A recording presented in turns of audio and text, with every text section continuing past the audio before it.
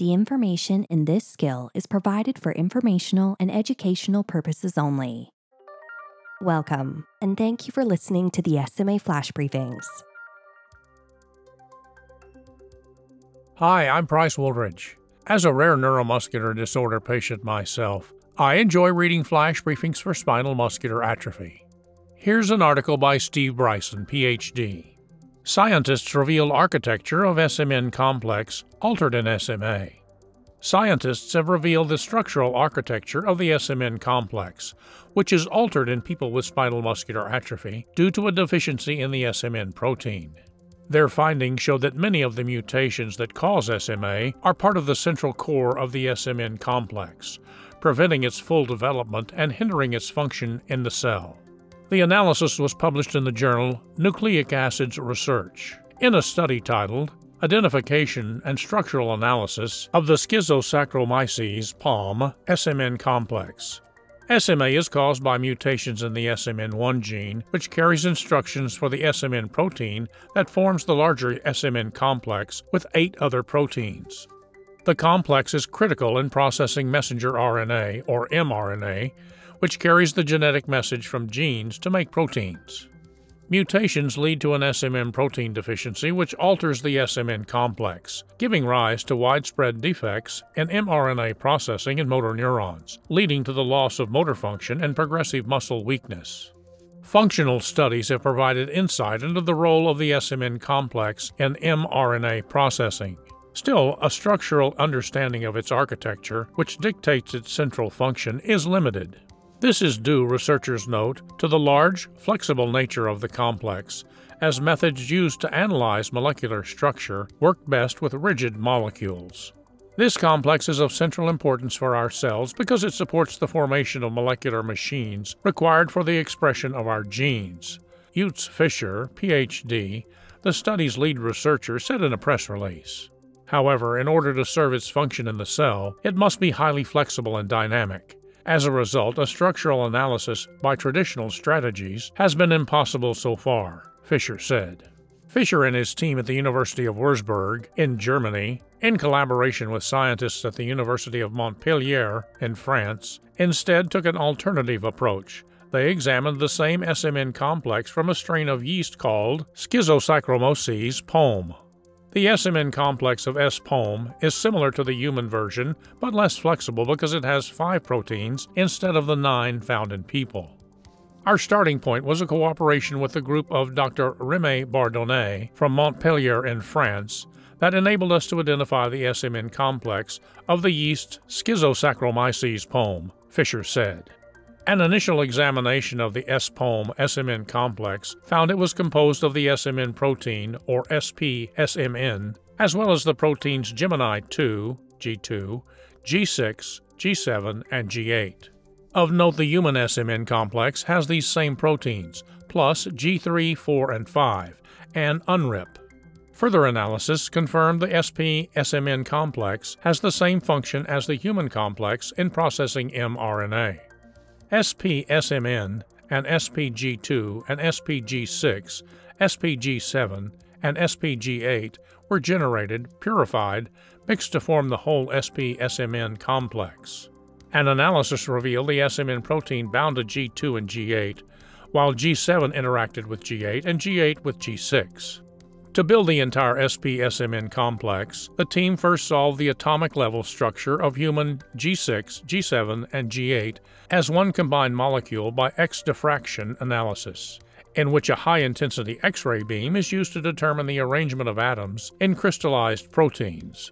Because the human and yeast complexes are similar, a matching model of SPG6, G7, G8 was created. In the first step, we visualized by X-ray diffraction analysis individual sections that are important for keeping the complex together, Fisher said. Next, additional X-ray diffraction experiments showed the SMN protein formed complexes with itself in a process called oligomerization, forming the central body of the SMN complex. Furthermore, the oligomerization of SMN protein was confirmed to be necessary for the formation of the complex and the overall health of the S. POM yeast. As nearly 50% of known mutations that cause SMA are located in the SMN protein region that oligomerizes, the team introduced these mutations into the SP-SMN complex to determine their effect. Except for one mutation, all the others led to defects in the SMN protein's ability to oligomerize to form the central body of the SMN complex. The mutations causing this disease concentrate in the central body, said Joistman Vishapt, the study's co-author. That prevents the full formation of the complex, which cannot properly recruit proteins called SM proteins to G2, necessary for proper mRNA processing. Finally, a technique known as small-angle X-ray scattering, or SAXS, analyzed the SP-SMN complex as a whole. It revealed a central body of oligomerized SMN proteins, each binding to a single G2 protein via a flexible linker. The addition of the G6, G7, G8 protein stabilized the central body SMN complex and lowered the number of oligomerized SMN proteins, reducing the overall flexibility of the complex. The combination of X-ray crystallography and SAXS analysis allowed us to propose a model for the architecture of the SP-SMN complex, which likely also applies to its human counterpart, the researchers wrote. They concluded, quote, "These studies identified the SMN complex as a multivalent hub, where SM proteins are collected in its periphery to allow their joining with mRNA processing machinery." Coming up next, perspectives from SMA News Today Forums moderator Deanne Runge. Thanks for joining me. I'm Deanne Runge, SMA News Today content creator. Throughout my lifetime, I've had the unique opportunity to use rear, mid, and front wheel drive wheelchairs. In my latest Dose of Deanne vlog, I show you a glimpse of all three. It also gave me the opportunity to give my nieces an experience allowing them a different perspective while still having a little fun. I think they walked away with a greater appreciation of what it's like navigating the world in a wheelchair. Will one of the chairs reign supreme? You'll have to watch the video to find out.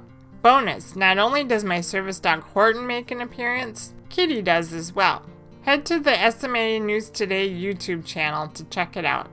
Each chair has its benefits and drawbacks. Growing up, rear-wheel drive was my only option. Over the years, I became comfortable with it. As manufacturers have shifted focus to mid and front-wheel drives, certain features aren't available with the rear-wheel drive option. Depending on what you're looking for determines what chair will suit you. Unfortunately, I've had to leave my beloved rear wheel in the rear view to get the features I want. My current chair is front wheel drive. As with every chair, there are aspects that I love and aspects I hate.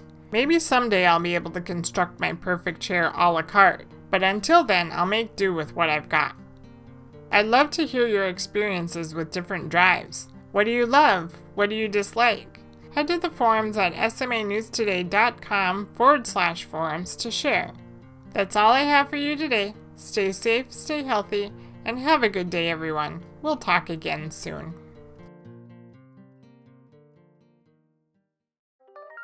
The information in our flash briefings and podcasts are provided for informational and educational purposes only.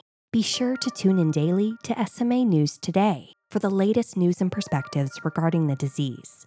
Discover more content that might be of interest to you at www.smanewstoday.com, and be sure to follow us on social media and join our SMA News Today forums, a trusted SMA community ready to welcome you anytime.